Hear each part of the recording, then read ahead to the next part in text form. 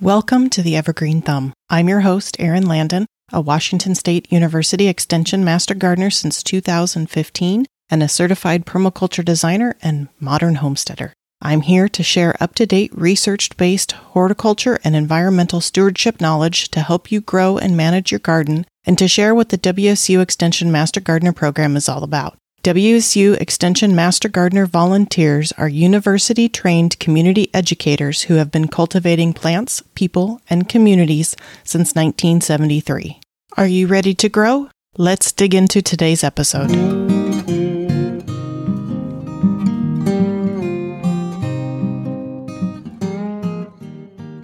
Welcome to the Evergreen Thumb, episode 15. My guest today is Valorie Savisky. Valorie is a WSU Extension Master Gardener in Grays Harbor and Pacific counties. She was born and raised north of Burien, Washington, and graduated from Evergreen High School. She received a BA in accounting at Golden State University, San Francisco, a master's in federal taxation from Golden State University, Seattle. She was a self-employed CPA for 33 years. Val became a certified WSU Extension Master Gardener in Kitsap County, Washington in 2019, where she first learned of rain gardens. She then moved to Ocean Shores in 2020 and then to Elma, Washington in 2022. She is very active at the Elma Demonstration Garden at the Grays Harbor County Fair since 2020 and was involved with intern training in 2022. She is very involved with the workshops in the greater Grays Harbor area, and her rain garden was featured in the 2023 annual garden tour in Elma. And if you haven't guessed, Val is here today to talk to us about rain gardens. Val, welcome to the show. Thank you, Erin. Thanks for having me. All right, to start off, why don't you tell us a bit about yourself and how you became a master gardener and got involved with rain gardens? Okay, well, I got involved with rain gardens way before I got involved with master gardeners, but I was living in Kitsap County, and a friend of mine wanted to build a new house, and the county came to her and said, "We are requiring rain gardens for all new construction in this area." So I kind of helped her with the rain garden, and then she had found a lot of information on the Kitsap County Conservation District website that was fantastic. So that led me into the Master Gardener program in Kitsap County, where I was certified in 2019. And then after that, I went to Eugene, which is in Oregon, Lane County, and they also require rain gardens for new construction and residential and businesses. So, and then I moved to Grays Harbor. I'm hoping I'm settled now in my retirement. So can you tell us about the first rain garden you said you worked on was up in Kitsap County. Can you tell us a little bit about that garden? That was a new house that was on undisturbed land. So I was involved in the excavation, which was very complicated there, because the soil is a lot different than what I have here in Elma. So specific sorts of soil were brought in for each level. So they'd start with rocks and then sand, and then to make it as permeable as possible, and then heavily composted in the areas where the plants would be. So that was kind of over my head back then. But then I did a lot of studying when I was in Eugene, and even got to be familiar with the city regulations for rain gardens, because we had a big one where I chose to live, and nobody else knew anything about it. So, and then I moved up here to Ocean Shores, which is all sandy. So I built one there. I just kind of threw one together, and it worked really well. And then I now am in Elma, where the soil here is old river bottom from the Chehalis River, when it came across Elma. Now it's a ways away.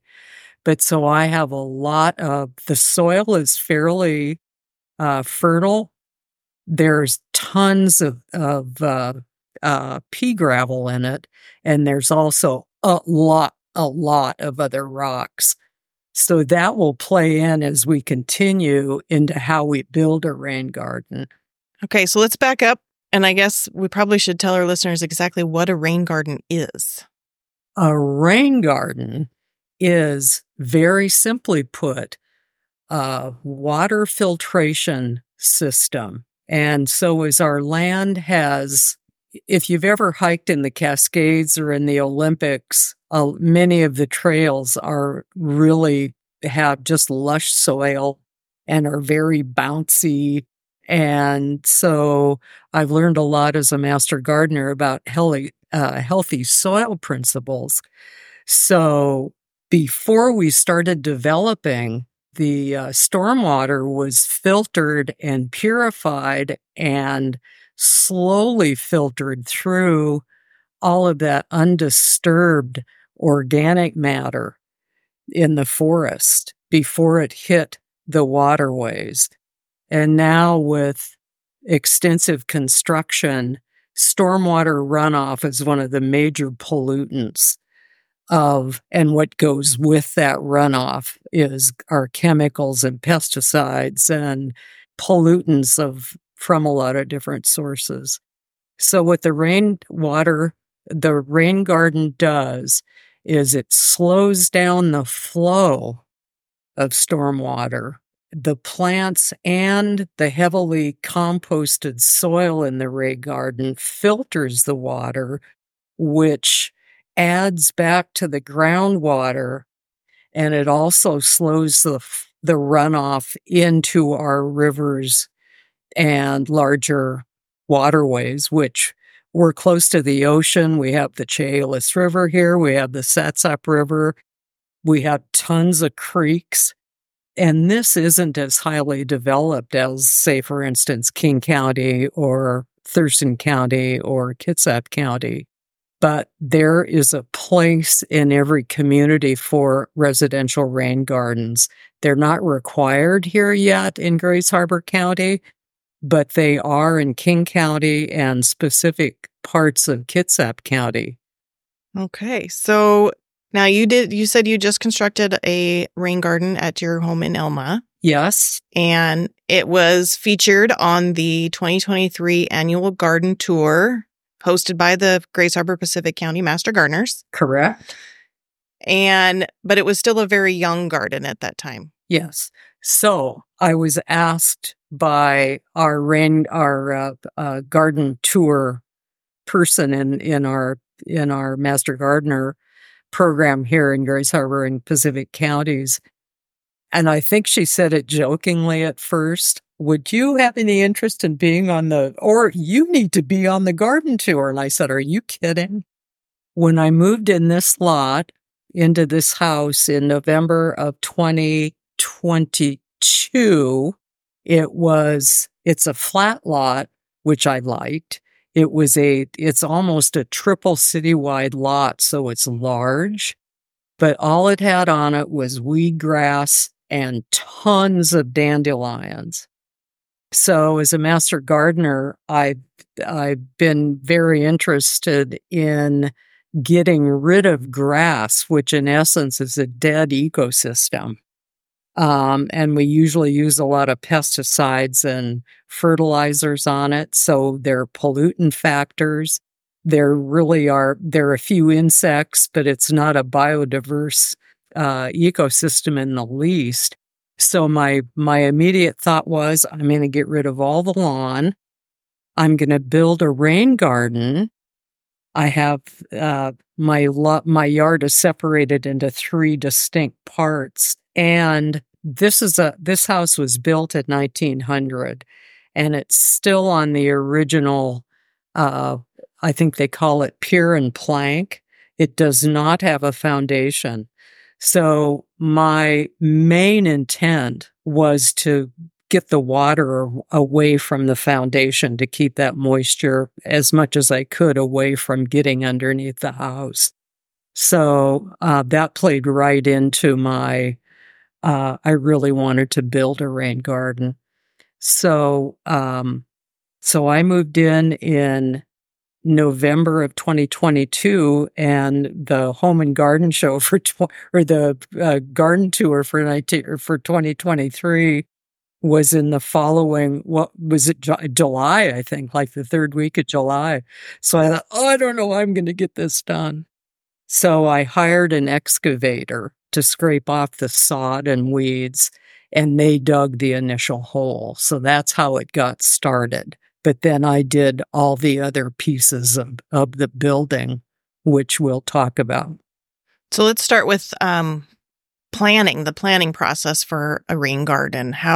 What was the process that you went through to decide how big it was, or, how much space you needed, what plants you needed? At this point, I'm going to plug the WSU extension publication called the Rain Garden Handbook for Western Washington. That was done in conjunction with the Department of Ecology and the Kitsap County Conservation District. And actually the program coordinator for Master Gardeners in Kitsap County headed up the project in conjunction with these other departments.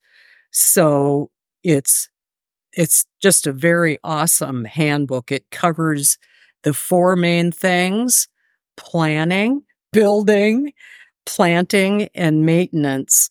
And it also includes an amazing appendix for native plants, and there are other appendices for county resources.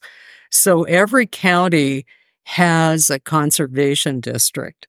And so we'll talk more about that later. But so that's where I started. The first step is planning.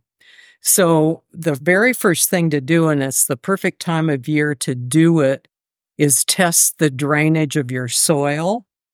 And the handbook gives extensive instructions of how to do that. So very simply, you measure the areas and square footage of whatever you want to drain into your rain garden. And mine is just a little bit of sidewalk, mostly roof. So I've connected all of my downspouts to pipes that run into the rain garden. So, and I discovered that my drainage, when I dug, so you dig a hole of certain dimensions and see how quickly it drains. And my soil happens to drain. Mine is off the charts fast. So the handbook also contains all the areas from the entire west coast of Washington as to their rainfall percent, or the inches of rainfall. And so there's charts that tie in the rainfall with your drainage rate. And that's how you determine how big your rain garden is. So mine ended up to be, because my house is especially long and I have a lot of roof area, mine ended up to be 400 square feet. And so it's approximately 10 by 40, but I've got it kind of shaped into an hourglass, so it's a little more interesting than just a rectangular hole. And what I've found since is that my drainage rate is so fast here, which I'm delighted about. I mean, there are good things and bad things about that. The size of the rain garden didn't have to be 400 square feet. So consequently, I built a much smaller one on the other side of the house to drain two downspouts into. And it's only, I think it's like maybe 100 square feet at most. And I never have sitting water, which is what you want to accomplish with the size and the depth of the rain garden. This is not for sitting water because we don't want mosquitoes to propagate. And so the water needs to drain off within 18 or 24 hours. So that doesn't happen. Okay, so once you've planned the initial layout or size and depth, and then you had soil brought in. I did not as well. You didn't. And they also the handbook suggests strongly, and I do too as a master gardener, that you need to know what your soil content is. If it's conservation districts do soil tests. They can tell you what the content is, basically, and what the pH is. If you have clay soil, if it's predominantly clay, and it's not a good place to build a rain garden, because clay soil is good because it retains moisture, but it doesn't drain very quickly. So a rain garden, you're on a time limit for drainage. So you can, in that case, you can dig out your native clay and refill it with recommended soil types that are also listed in the handbook. So for me, I was able to use my native soil. And the other big component of soil in a rain garden is adding, so it's soil, whatever the type, whether it's native or you've brought in special soil, 65% soil along with 35% compost. So I had the excavators pile up the native soil, and I actually literally strained all the rocks out of most of it, and then refilled the depression I made in the soil with, tried as closely as I could to get it to a 65-35 combination of compost and native soil. So for me, it was not costly, except for hard work. I was going to say that's a time intensive undertaking. Yeah. So once you finished planning the structure of the garden itself, how did you go about deciding plant choices? All righty. Plants, I'm a native plant enthusiast, and the suggested plants in the handbook and on other college extension websites that I've looked at recommend native plants. Number one, they're most adaptable to the climate in that area. And also with climate change progressing, annual rainfall is just it's not easy to calculate. So native plants are used to drought. They're used to rain. And I mean, in particular times of the year, and not steadily one or the other. In Eugene, I had the privilege of learning about grass-like plants used in rain gardens, and they used mostly juncus and carex, which is their sedges and rushes. I love the grass-like, and they are the most hardy and the most adaptable to drought conditions and very wet conditions. So most hybrid plants don't like wet feet, and the rain garden has three specific areas. The area one is the bottom of the rain garden, which is the most wet, and then, or the most dry, depending on the season. The sides are considered area 2, which are less wet and less dry. And then area 3 is the top ground level of the structure. So a rain garden always consists of a depression in the ground. So you're always going to have level 1.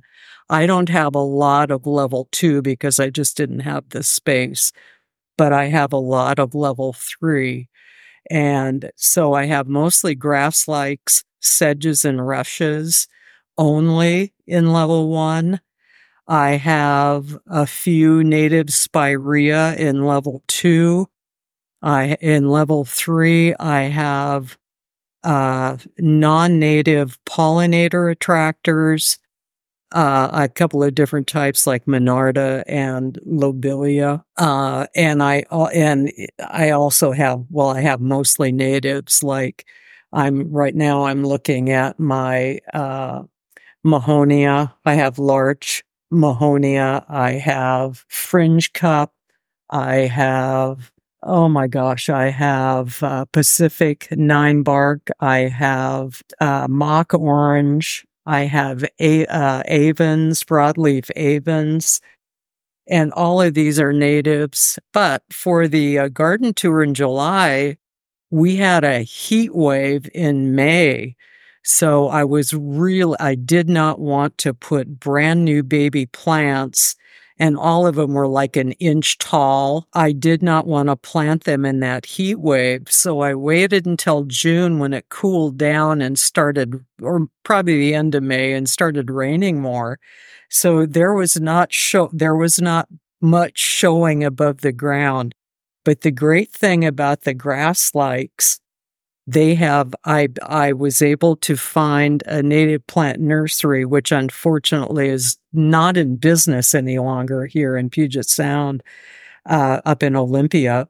And they planted in containers that were only about 1.5 inches to 2 inches wide, but they were 10 inches long. So I knew I had really healthy roots in all of that grass light. So I wasn't worried too much about them. And the others came in various root lengths. The great thing about planting natives also, they require much less and less watering as they get older. Like within 3 years, they shouldn't require a whole lot of maintenance at all.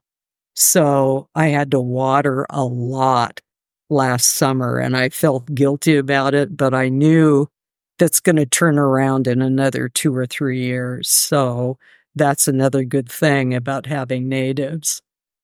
The plants that you mentioned, a lot of those are pretty good sized shrubs, or will be. Yeah.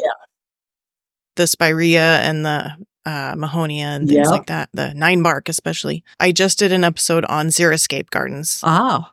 And so kind of the same thing. Once it becomes mature, it doesn't have to be a boring garden. There can be lots of color and lots of variety. And yeah, and that's what I'm hoping for.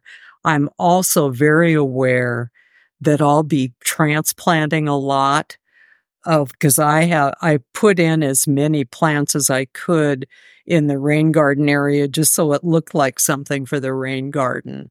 But now I've already seen some mature, some of the flowering plants that I know that they're going to be transferred to a pollinator garden that I have ready for them on the other side of the yard.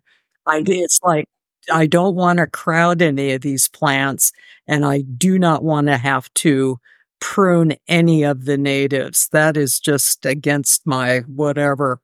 And it's a lot of work. So that's right plant, right place is really will go strong once these start to mature. Well, another factor is with needing to prune. Isn't it true you don't necessarily want to get down into the rain garden because it'll compact the soil and affect the infiltration? That's exactly right. So I am a real advocate of healthy soil principles, and that's what creates this biodiverse ecosystem.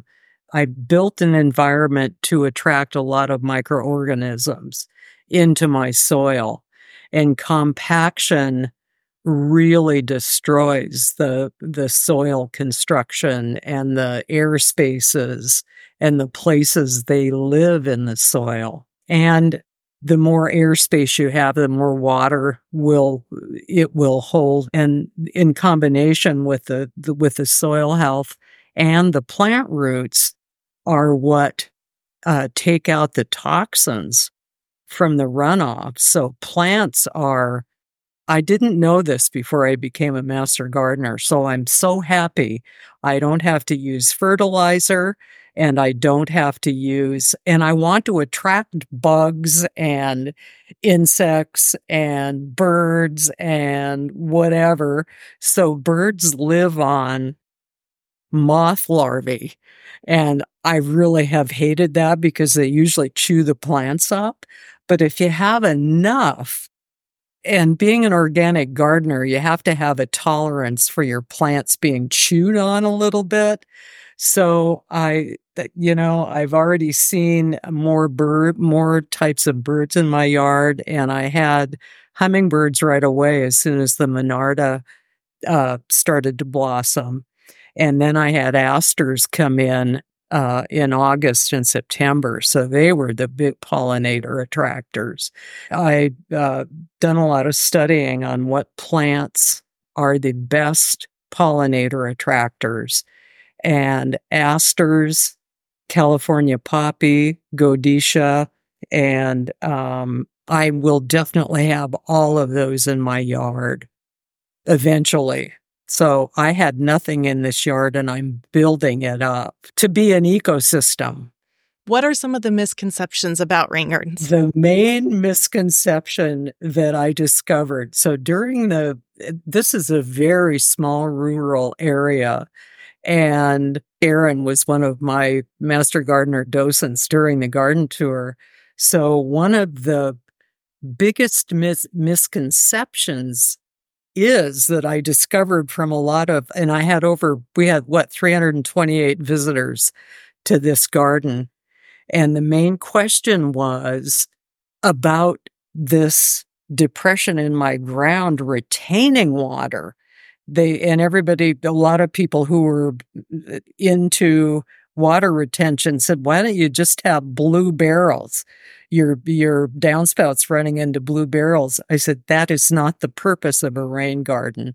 I got that question from many of our visitors. And the other misconception was, boy, I sure hope it doesn't overflow when it rains a lot, because it really rains hard in Elma during the winter. And I knew I was not worried because I'd followed the instructions in the handbook to a T, because I knew I was going to have a lot of scientifically based questions here. So I wanted it to be, I followed the instructions to the letter. So that was not an issue. I don't even have sitting water in it as much as it's rained this winter so far. So this time of year is a great time to do that drainage test. And then after it dries out a little bit, you can dig holes around your yard, or keep digging holes to see how it drains out when it dries up a little bit. If it doesn't drain within the prescribed amount of time, you seriously need to think about not building a rain garden in that particular area. It's all worked out beautifully, just as if I'd planned it scientifically, which I did.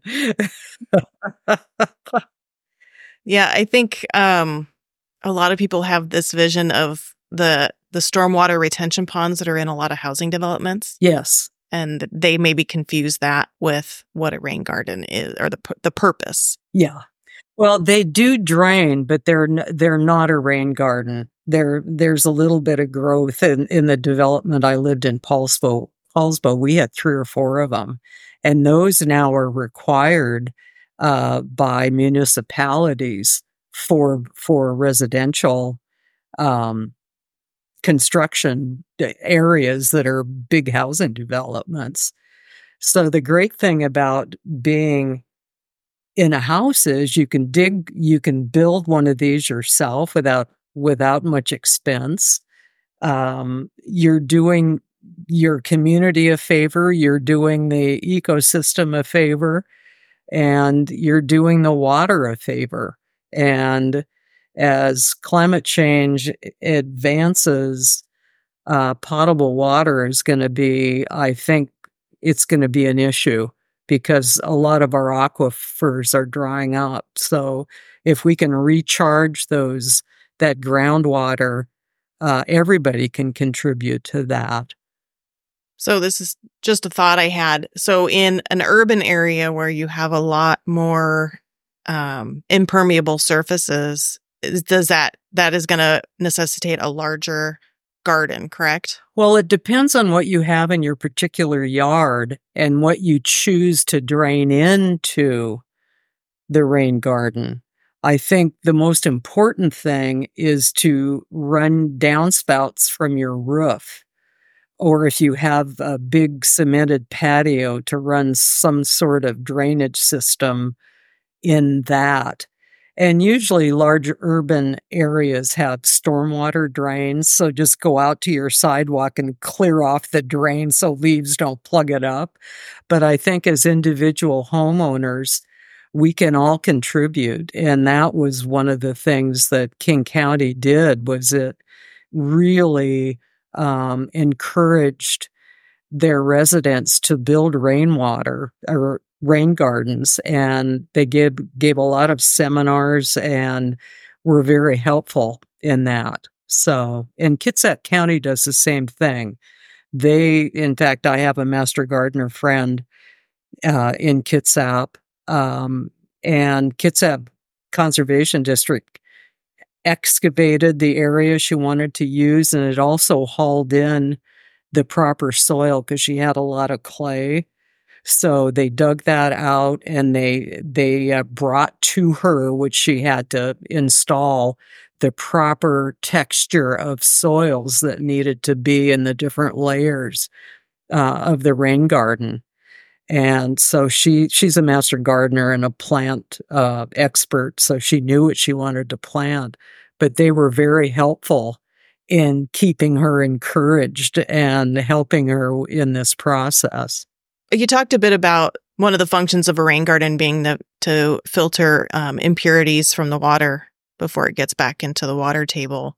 So what else, as far as like water conservation, and what other type of efforts can rain gardens be of benefit? I think the fact that it slows the flow of runoff. So if all of my neighbors had rain gardens, we would have very few puddles on the street. We don't have sidewalks in my neighborhood, but it substantially slows the flow of the runoff as it's filtering through all the compost and plant roots. So I think relative to water conservation, if you have native plants, which I highly recommend, and the guide has an extremely huge appendix for all kinds of natives, they will be more adaptive to the climate. So hopefully there's not as much need for watering, except the first year and a half, 2 years to get the plants established. And then after that, they should be pretty self-reliant.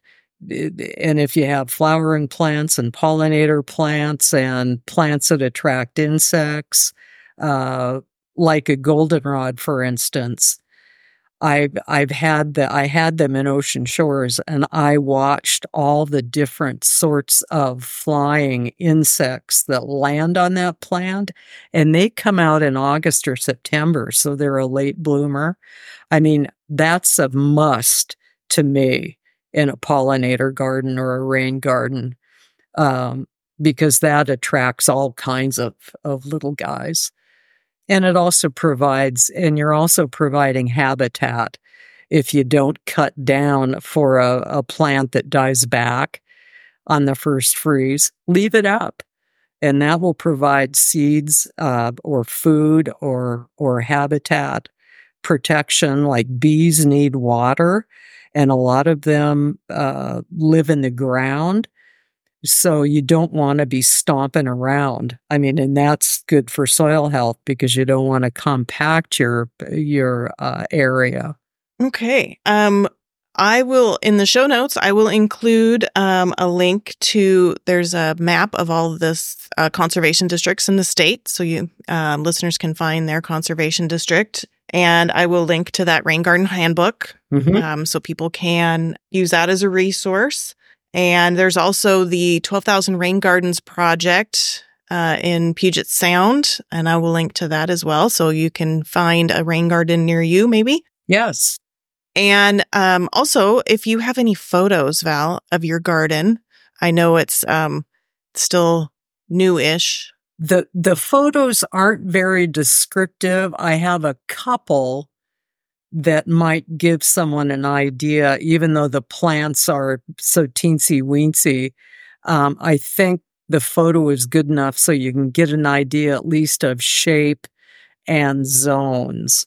Like I said before, my zone 2 is not very well planted because I just didn't have the space in this yard, which you'll also see. It's 23 feet wide, this part of my yard.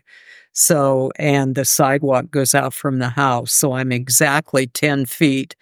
The rain garden starts exactly 10 feet from what would be the foundation of my house, which is that's the minimum that one wants relative to foundation to rain garden to get the moisture away. And I'll see if maybe I can find a couple pictures of other mature gardens that were installed by master gardeners as well.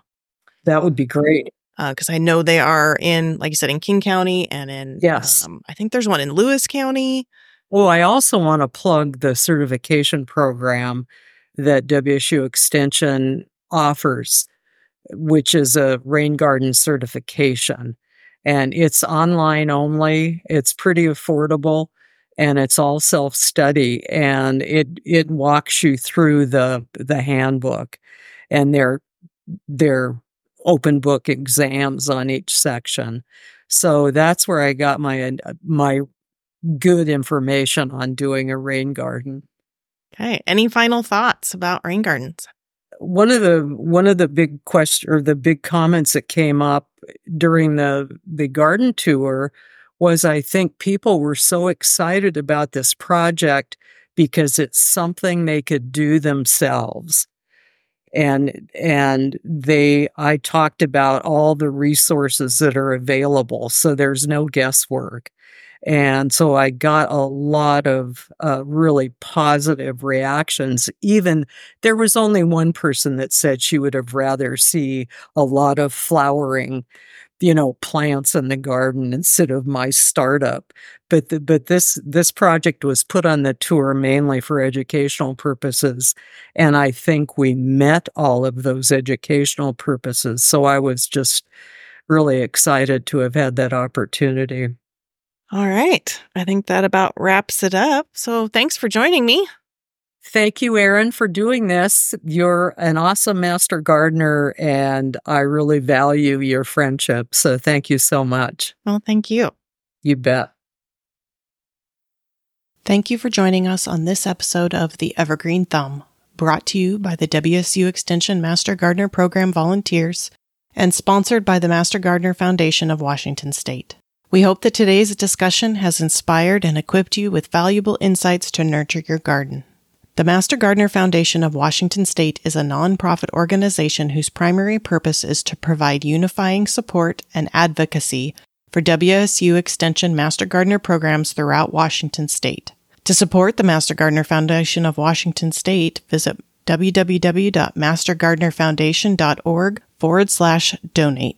Whether you're an experienced master gardener or just starting out, the WSU Extension Master Gardener program is here to support you every step of the way. WSU Extension Master Gardeners empower and sustain diverse communities with relevant, unbiased, research-based horticulture education.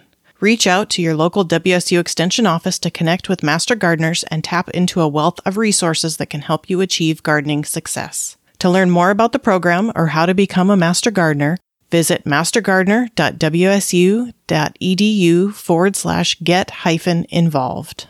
If you enjoyed today's episode and want to stay connected with us, be sure to subscribe to future episodes filled with expert tips, fascinating stories, and practical advice. Don't forget to leave a review and share it with fellow gardeners to spread the joy of gardening.